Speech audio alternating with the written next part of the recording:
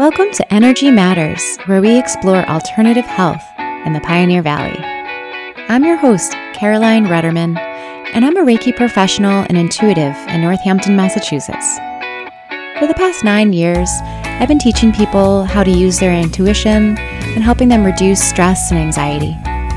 Together, we'll talk with other practitioners and learn how they bring health and healing to the Pioneer Valley. Let's do this. Hey, welcome everyone. You are listening to Energy Matters, and I am your host, Caroline Rudderman. We have a great show for you today. We are here with Katie Dixon-Gordon. So let me unmute you. Oops, it's saying ask to unmute. Maybe you might have to unmute yourself, Katie. I did. There we go. Sorry, we're all learning Zoom still. 7 years in. Oh gosh. So anyways, Katie Dixon-Gordon, who is a researcher and a clinical psychologist and associate professor of clinical psychology at UMass. So welcome, Katie. Thank you for having me. This is very exciting. I don't think I've ever been on the radio before, but ever since I first heard your show, I thought maybe someday. Yes, today is that day. So Katie, tell us who you are and what you do over at UMass. Well, my name is Katie, and I'm a clinical psychologist, and most of what I do is research. I also train graduate students in how to do psychotherapy. And I also teach undergrads, much like you used to be, Caroline, at UMass. So those are the different parts of my job. And so you're here today talking about CASL, the clinical. Sorry, I have to pull out. There's a lot of acronyms. Clinical Affective Science Lab. Yes. Which has the lovely acronym CASL. So that's our research lab. So my team and I work out of CASL, which is a research lab at UMass. And that is where we do a whole bunch of really cool research that is mostly focused on understanding how people get better in treatment. And yeah, that's our passion. And so CASL is sort of the larger clinical lab that you are working with, and that's kind of what fuels a lot of the research that you guys do. Yeah, well, that's us. That's just a fancy name for us that are doing the research. And our focus is a little bit different than some of the other labs on campus. Our focus is on understanding what's going on when people are trying to regulate their emotions. So we do a lot of research on why it is that people feel the way they feel. We study how people's emotions manifest in terms of their physiological responses, how they influence their decision making. And we study a lot of specific forms of mental illness that are associated with difficulties regulating emotions, like borderline personality disorder or BPD. And we also study things like, specific behaviors that people engage in when they're having trouble managing their emotions, like self-injury and other kinds of self-destructive behaviors. So what kind of, can you tell us a little bit about can you expand a little bit more on the self-destructive behaviors that kind of manifest with when people are having a hard time regulating their emotions? Like, well, let's take a step back, actually.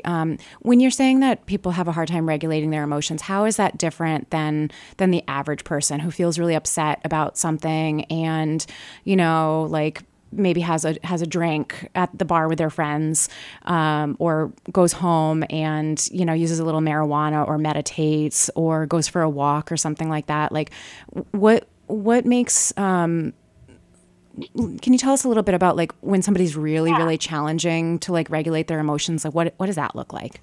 Yeah, I mean, one of the reasons I love to study this is because I think it resonates for all of us. Like you said, we all have emotions and we all struggle with our emotions sometimes. So what's different for somebody who's suffering from psychopathology? I think it's really a matter of degree. I think about emotions as the weather that day. And then if you're having a particular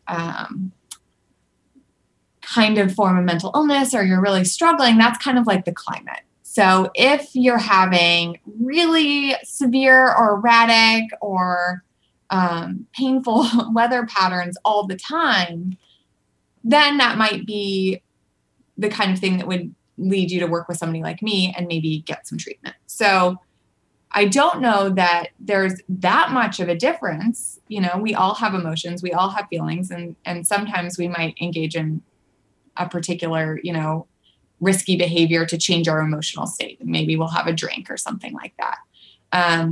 Somebody who's experiencing more pain might do something a little bit more extreme. They might have 10 drinks, or they might hurt themselves.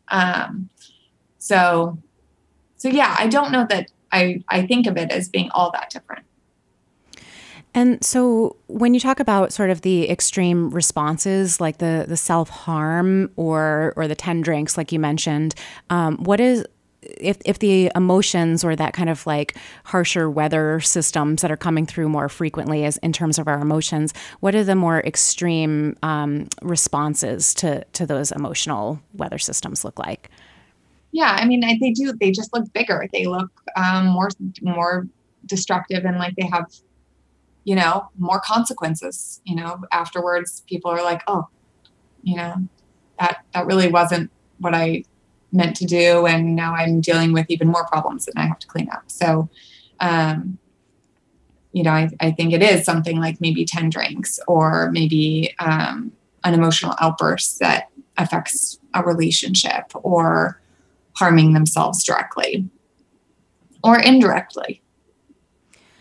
And so some of the work that you do is around the dialectical behavior therapy, or DBT, I love all the acronyms. I'm trying to keep everything straight. I'm like psychology if you're not talking in acronyms. So can you tell us a little bit about the dialectical behavior therapy that you guys do, the DBT, within the kind of scale of the research that you do? What's that all about? I love to talk about DBT all day, all the time. So dialectical behavior therapy is a form of cognitive behavioral therapy that was developed by Marsha Linehan in Seattle, Washington. And I think she developed it back in the 80s. And so this is actually a pretty interesting story if you like hearing about psychology. I love hearing. That's why we're talking to you, lady. That is why you are here today. So share with us this good story. So this is the story. So Marsha Linehan, back in the 80s, was a passionate cognitive behavioral therapist. And she had actually had a personal history when she was a teenager. She had been very suicidal and engaging in a lot of self-injury. And she didn't tell anybody this until much later, when she was very successful. But she was hospitalized for a long time at the Institute of Living in Connecticut. And she ended up doing a lot of work herself and coming out of it, and ultimately going on to get her PhD. And she was committed to saving people from suicide. So here she was, super hardcore behaviorist, wanting to save people from suicide. And she was like, oh, I'll just develop a cognitive behavioral therapy for suicidal women. And so she tried developing this treatment, and it was a total failure. People would come in, she would say, okay, I have just this solution for you. She'd give them specific, change the way you think, change the way you act. And they would say, you don't understand. I've tried changing. I can't change. I think we can all relate to that. Right? So then, they would come back the next week and she'd say, okay, what you need to do is first we'll just accept. We'll accept where you're at. And they would say, I'm suicidal. My life is not worth living. I can't accept this. And that's when she stumbled on this idea of a dialectic, that this is about a dialectic of acceptance and change. And that's one of the many dialectics in DBT, that there's a kernel of truth in both sides. And we have to find a synthesis, a way of both accepting and changing. So that's kind of the story of how this became dialectical behavior therapy. And what it is over time and many, many iterations and much trial, tribulation, it became one of the most effective treatments out there for suicidal women. And it's since been brought into people with suicidal men, women, people with non-suicidal self-injury, people with borderline personality disorder, people with other forms of emotional disorders and emotional dysregulation. So really, this is a treatment that's really good for helping people who are dealing with those out of control emotions, those really harsh weather systems that are leading to problematic behavior. So can you walk us through what a treatment would look like for somebody who's going through the dialectical behavior therapy, the DBT? What would an average session look like? Like how does that, are two people sitting across a table talking to each other? Is it like acting things out? Like what does it look like? Yeah, all of those things. So it is a comprehensive treatment. So there's weekly individual psychotherapy and weekly group skills training. And there's phone coaching between sessions, homework between sessions. The therapists have their own consultation team to support them in delivering the treatment. So it's a pretty big treatment, and it lasts for about a year. So it's very intensive. It's bringing people back from the edge. Right. This is, you don't want to use a hammer to knock in a thumbtack, and this is a big treatment for big problems. Yes. But it's super effective.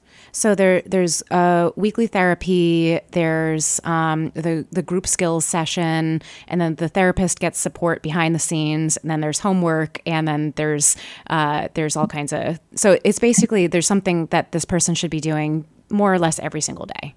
I mean, yeah, I would say, there is between session phone coaching. So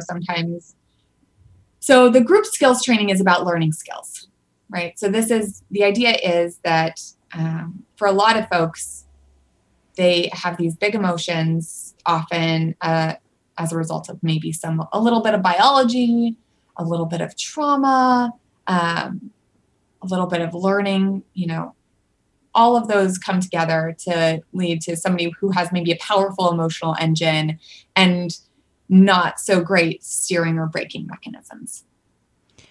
Maybe they over-rely on a couple of strategies. Maybe they tend to suppress, and then it explodes in maybe a way that leads to some bad outcomes for them. And so part of what we think about that leads to some of these problems is that maybe they don't learn from their parents or from their social systems. Maybe their parents don't have a lot of big emotions. And so they never saw the modeling of how to manage emotions in an effective way. Or maybe they learned early on that it was dangerous to express their emotions, or that anytime you expressed emotions, it turns into this scary outburst. And so they just put them away. Right. So we think that one of the things we can do is increase their skills in more effective ways of managing their emotions. And so the group skills training is about teaching specific emotion regulation strategies and teaching how to resist acting impulsively or potentially making the situation worse, teaching how to use interpersonal skills even when you're really upset. And the core skill is mindfulness. It's about increasing mindfulness across the board. And so that's what we're teaching in that group skills training every week. And sometimes between sessions, it's kind of hard. You're in your life and you totally forget what you learned in school that week, right? So that's where we have the phone coaching, where they can call their therapist and say, what's that skill? I need help. Right. Yeah. And I think it's so interesting kind of what you talked on about this concept of having skills to deal with our emotions. And, I think the kids that are in the school systems now have so much more mindfulness training and meditation and just like acknowledging that like they're feeling this way today versus that way. And it's totally a generational thing. I remember, one of my good friends was telling me a story about how he went to just simply hug his grandfather. This was when he was in his 20s, but he went to hug his grandfather, and his grandfather was so taken aback that he was like getting touch. Like it literally just shared emotion that he threw his back out just from when his grandson was trying to go and offer him a hug. And it's like that was not within his framework of masculinity, of expression, of emotion. And it was, I mean, it's an extreme example, but I definitely think it's a generational thing. Like even still, like my mom talks all the time. It's like, oh, your dad is so much better than he used to be. Cause she drilled it into him, and, they've had a marriage for, almost 50 years, but it's a skill. Dealing with your emotions is very much a skill. Yeah. I mean, I think I'm thinking about what you're saying about generational shifts, and I'm thinking, like in some ways, absolutely. And also even now, I think we're still often not taught how to manage our emotions. Maybe it's okay now that we have them, or maybe it's more okay.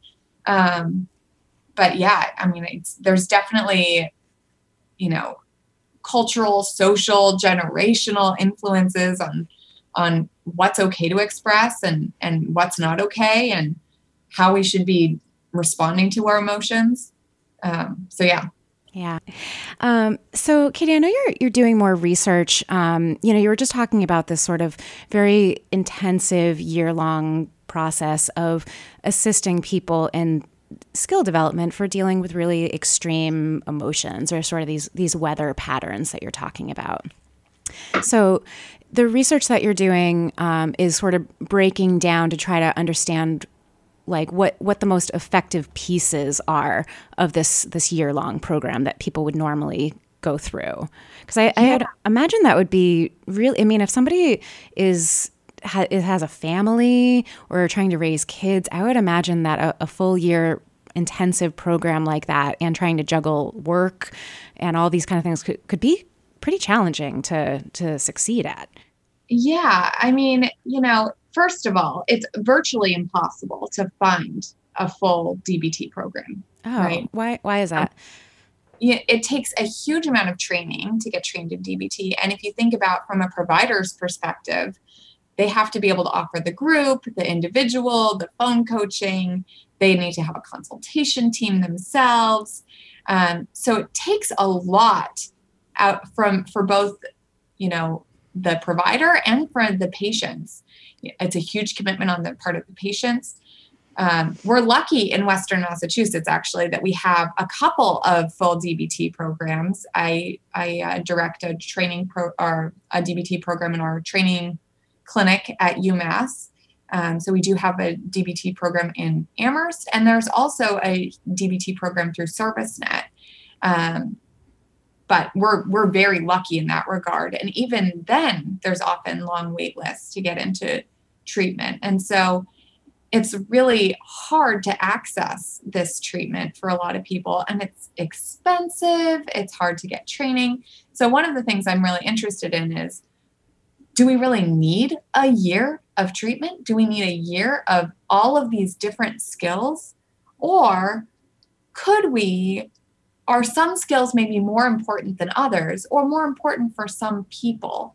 So one of the studies that we're working on right now is a clinical trial to try and evaluate, if we break this down into the separate skills components, and we give people maybe just 6 weeks of one kind of skill or one piece of the treatment, do they get better just from that?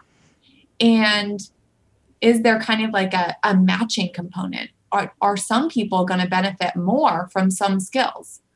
Because if we know that, then we can really kind of use this treatment in a really personalized way and mix and match just those pieces that person needs, and do it in a way that's going to be less expensive for the patients, more accessible, So that's the goal of our current study. It's called the MAP DBT study, where we're trying to map which parts of the treatment might work best for different people.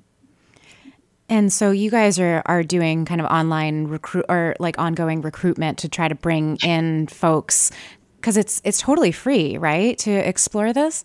Yeah, well, it's funny. We were about to launch this study, and then I'm not sure if you're familiar with the global pandemic that has descended on us. I haven't heard about it. But there is one. Yeah. So, of course, we pivoted everything to telehealth. So we're doing these telehealth groups. We actually pay people to participate because we ask them to, come in and complete questionnaires, and that's kind of a time suck. So we do pay people a little bit for their time there. But yeah, right now we are looking for participants. So anybody who is interested in hearing more about the research generally, our website is caslumass.com, Castle UMass, but Castle's spelled wrong. Yeah, CASL UMass. CASLUMass.com. We also have a whole bunch of other information on that website in terms of other kind of work that we've been doing. And we like to post some resources about treatment there for folks who might be poking around just looking for, where to access resources. Yeah. I was looking at some of the research that you had posted, and I saw that you had cross-referenced some of your friend and colleagues' work, Nicole Weiss as well. Yeah. And yes. I just have to say, on a personal note, I thought that was really, really cool that you cross-reference another woman in research doing not exactly the same work, but work in tandem, because, so often I think that like women's work gets unrecognized and just dismissed, or, sort of that vainglory thing that kind of happens in science where, the head researcher or, somebody else kind of takes credit. And it often is a man. So I really love that you, because I just saw her initials and her last name, and I was like, I think that's Nicole. Nicole, yes, she is both a fabulous friend and an amazing researcher. And I think we're really lucky in clinical psychology in particular, because we have had this major shift where a lot of clinical psychologists are now women. And that's, as a researcher, that's less the case among researchers. And of course, the further up you go, the less true that is, right? So female representation gets smaller and smaller, the more kind of a leadership role people have. Plus research is a labor of love, and emphasis on labor, right? So you want to share the labor. So I love collaborating, and some of my best collaborators are also my best friends. Yeah, why not? I gotta work with people that you love and that you enjoy their company. Otherwise, why bother? I was just telling some of my students this, I was like, the goal of life is, you have a full plate, but you're supposed to have a full plate, right? Like the goal isn't to have an empty plate. The goal is to have a plate that is full of all of the things that you love and want to eat, and that you cycle through it so it doesn't get stale. A little variety of all the things that you love. Absolutely. I love that. So, something that you had just mentioned a minute ago, like why do you think that clinical psychology is becoming more of a female-based field? Like what's behind that? Well, that's a good question. The same is true of medicine, that, over the past several years, there's been more of a shift to having more female representation. And a lot of folks simply describe this as, they're helping professions, that maybe there's some gender bias in who's gravitating towards helping professions. But also, I think females make up more college graduates now too. So, right. Right. We're not necessarily at home required to maintain a household and, fully responsible for raising children, although that is the case. But, maybe that happens a little bit later. So, college grads people can have the option to go to college and then decide where they want to go. We'll see what happens after the pandemic. I mean, that might set women in the workforce back 20, 30 years. Yeah. Who knows? Yeah. We'll see what happens. Yeah. I mean, it's tough with a lot of people have kids at home. So, yeah. So I wanted to kind of bring it back a little bit. When you're talking about doing this current research under the DBT, can you tell us a little bit about some of the aspects of DBT that you feel hopeful for, or that you really want to explore more? Like, what are some of the specific techniques within this whole picture that you're curious about? These skills that are trying to build out? It's this really big treatment, right? And so there's the individual therapy, and I actually think there's some research to show, and I love data. So my gut instinct is one thing, but data is just mwah. The cat's meow. So love it. Yeah. So there is some research to show that the group skills training is one of the most important parts. That there's something about this that what people are learning in the group. Now, of course, what the woman who invented the group, Marsha Linehan, she probably would say that it's the skills, that the skills are great. They're fantastic. I'll even tell you some of the skills, Caroline, in a second.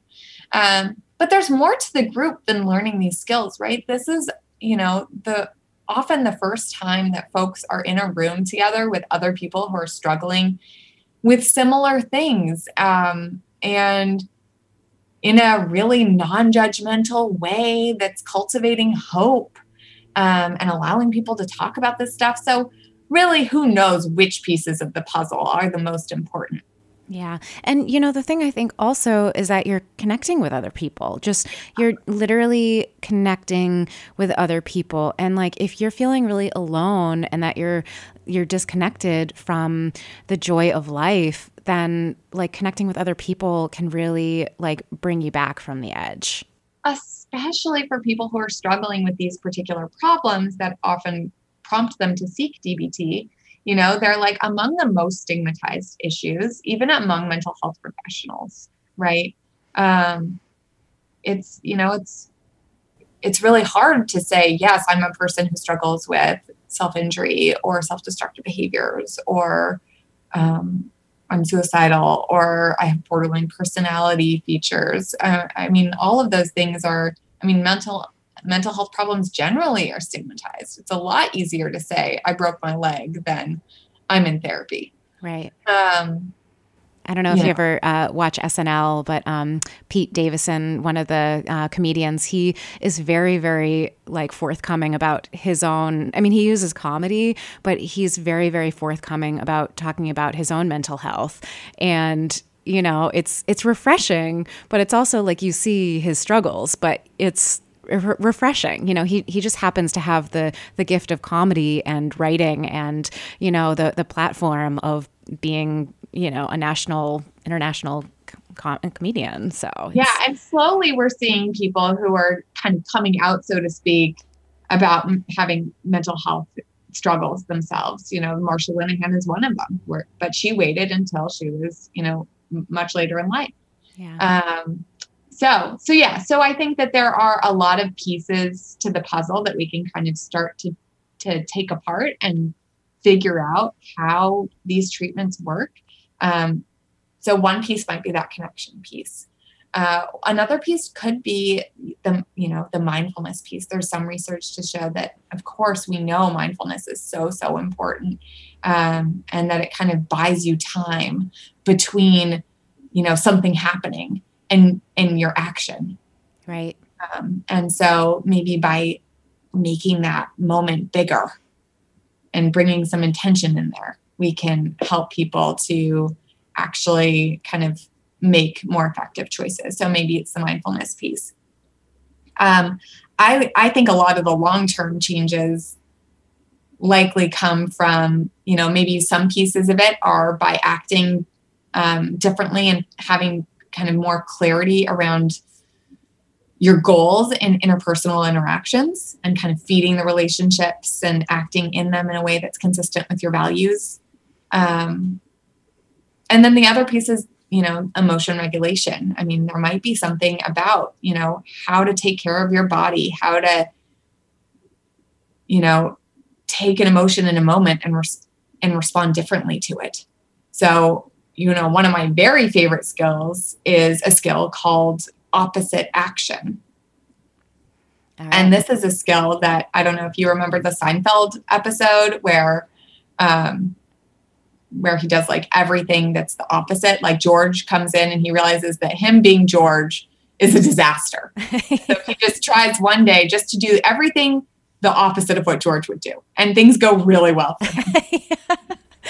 So can you walk us through, like for people who are listening, can you walk us through what this exercise could look like if, even if they're not dealing with extreme emotions, can you guide us through what that would look like? So opposite action is not a skill to use all the time.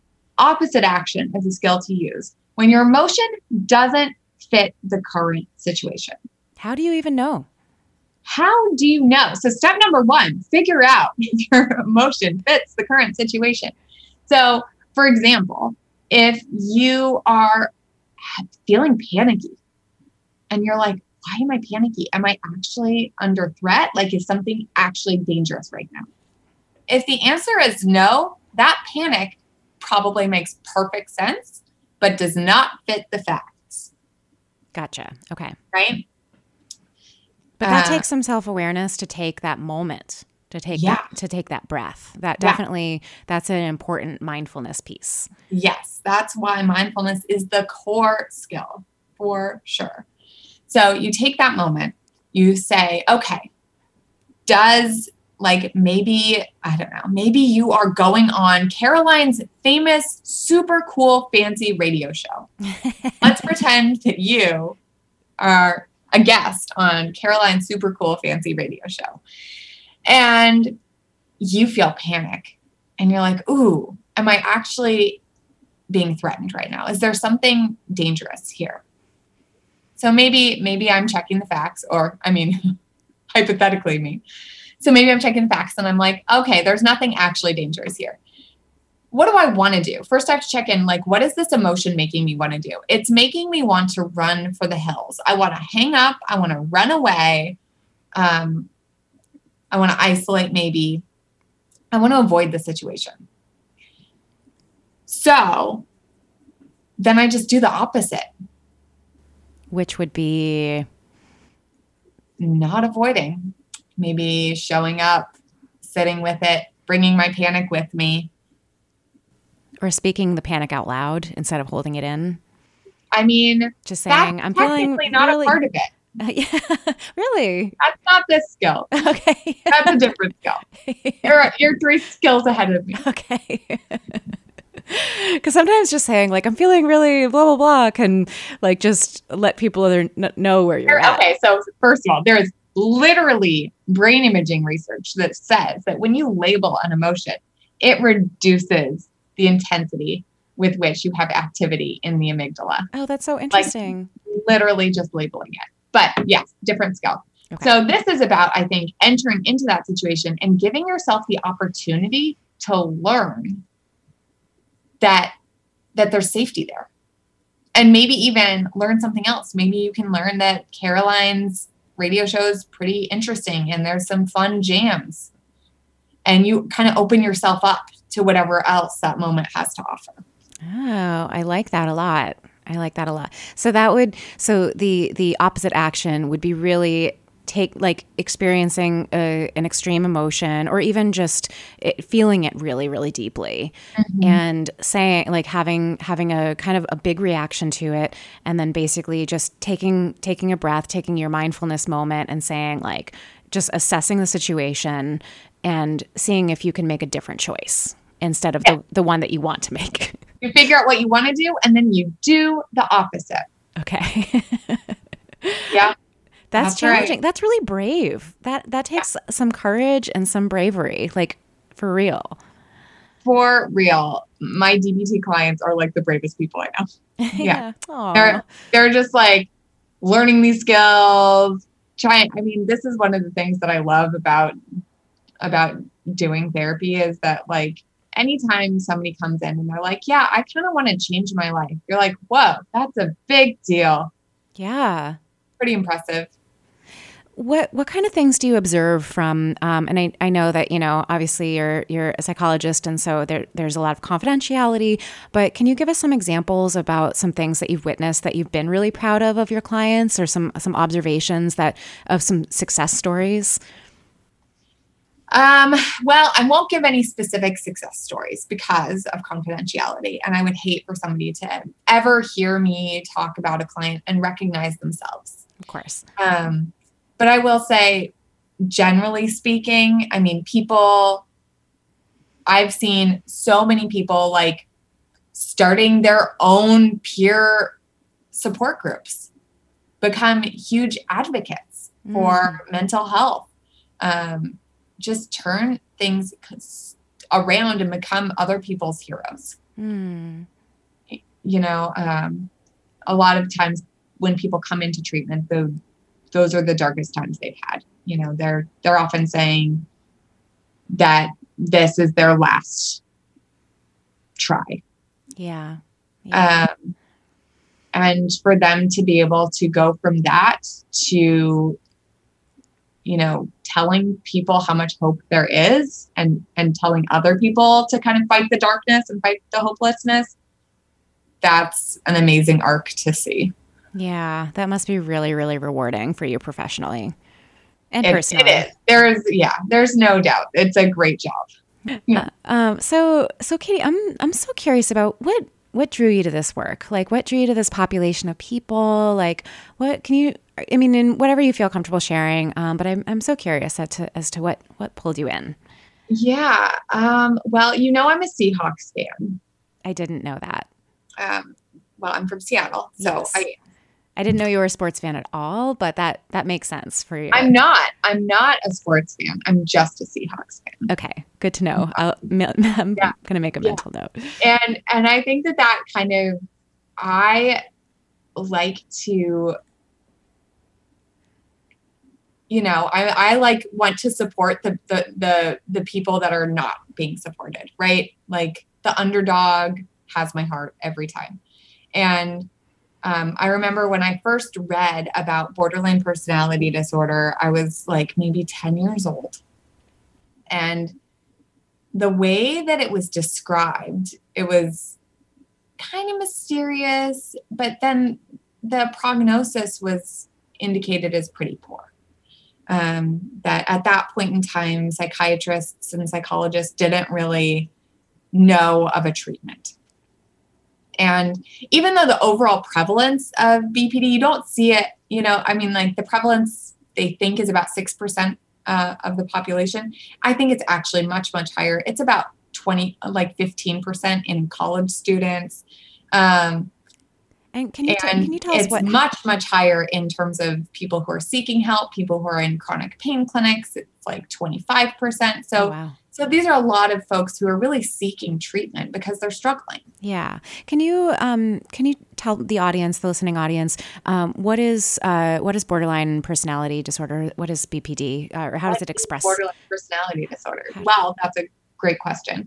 It's basically, I think of it as a disorder of emotion regulation. Like these are people who maybe have frequent or intense mood shifts, who maybe have a lot of ups and downs in their relationships, or who feel empty a lot of the time. People who often resort to kind of more extreme behaviors, maybe in an effort to regulate their emotions. So maybe more likely to use substances or, drive recklessly or shoplift or any of those things that kind of give you a momentary mood shift. Gotcha. So that's, there's also some other symptoms that go along with it, like, frantic efforts to avoid abandonment or when under a lot of stress, maybe feeling a little spaced out. So those are all some of the symptoms of BPD, and you only need a handful of them in order to meet the diagnosis. Okay. So the way that it was always talked about and what I read was this really long-term problem that folks didn't really know how to treat. And then when I was in college, I was talking to a friend of mine who was working in a research lab, and I said, "Oh, tell me about that research lab." And he said, "Oh, it's a research lab run by somebody named Marsha Linehan, who developed a treatment for borderline personality disorder." And I was like, aha, this is somebody who, this disorder which I'd heard was untreatable, basically, right, has actually had a treatment developed. A successful one. A successful treatment, not just any treatment, but a wildly successful treatment. And in fact, this was the first of a wave of treatments that were developed for borderline personality disorder. There are now like 4 or 5 different treatments that have evidence to show that they treat borderline personality disorder. And in fact, most folks with BPD, maybe 70%, who meet criteria at one point in time, don't 5 years later. So this is what we know now about this disorder, that it's actually immensely treatable. And even not in the context of treatment, we do see remission rates that are quite high.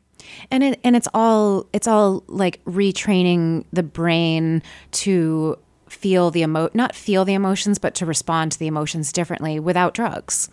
Right. Yeah. There actually is no medication for borderline personality disorder. There's no evidence-based drug. I love that. I mean, the less drugs on this planet, the better, in my opinion. Not that they don't have a place. I'm sure some of my clients would just as soon have a pill that they could take. But right now there isn't one. But there are a number of psychological treatments that work. Yeah. It's so interesting to me because a lot of the things that you're talking about, and you're bringing so much like science and research and data to the table. And to me, this is so rooted in spiritual practices. I mean, coming from my perspective, because that's more of my own personal training and my own journey.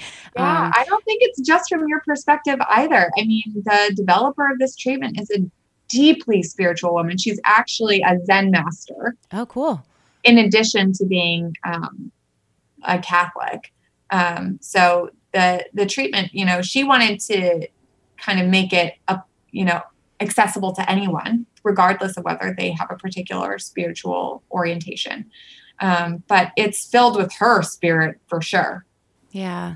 Yeah, absolutely. I mean, it's so much like, I feel like, the mind, the emotions, the whole system that, to me, is the human journey, is to like understand how to tame the brain and how to connect with ourselves on a deeper level. And if you are born into this life not having the skills or the structure or even the chemistry to really have, that balance, then your journey might look a little rockier than some other people. But, it's really, really refreshing to see that that science is getting full on board with that too.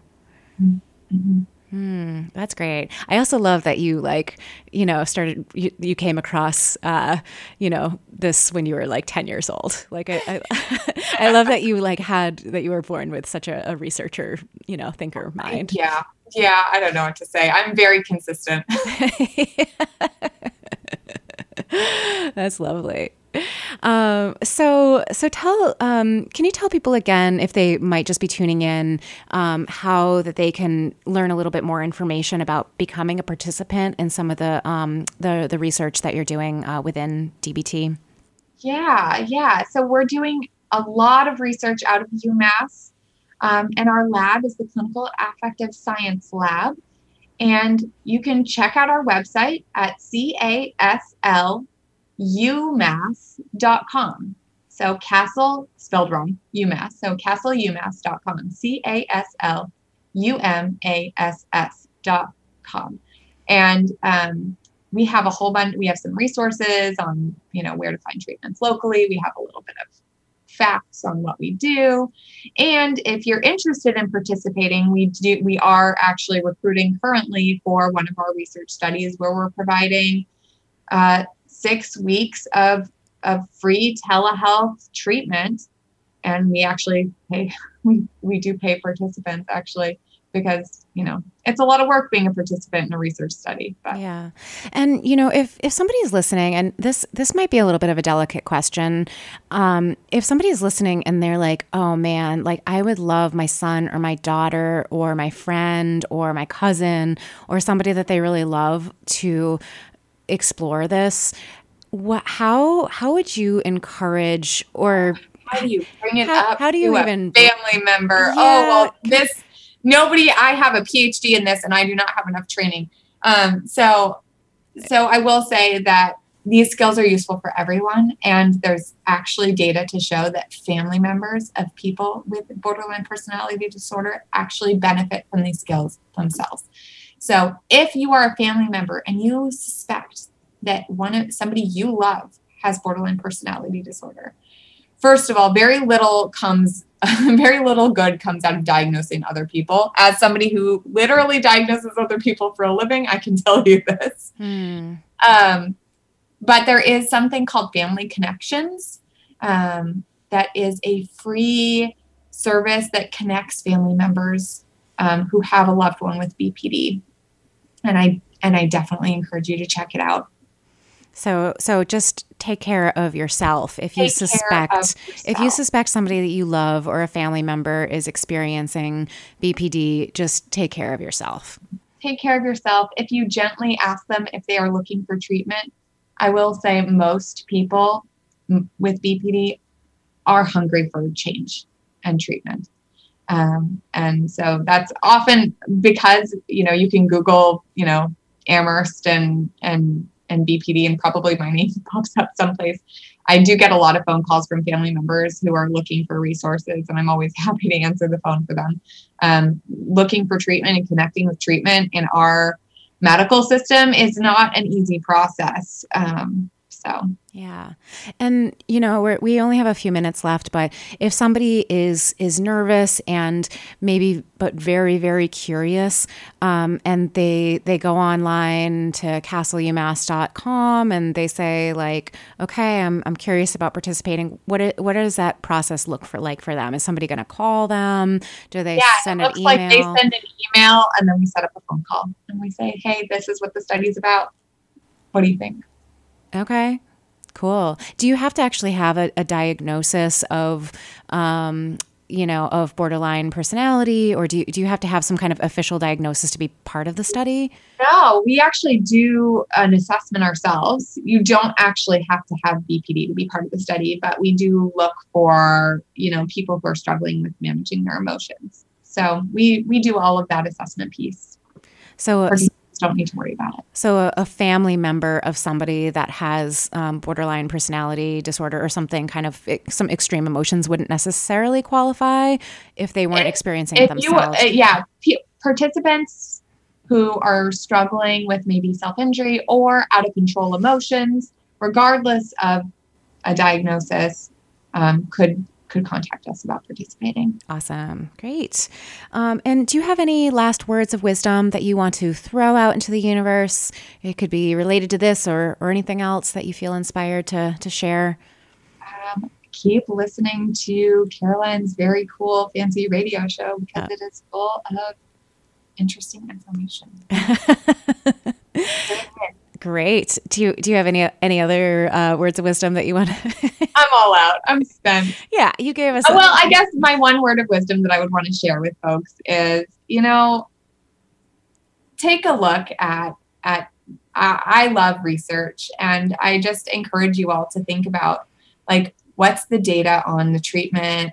If you're looking for therapy, it's a really hard process. It's hard to get in, and take a look at what the research says.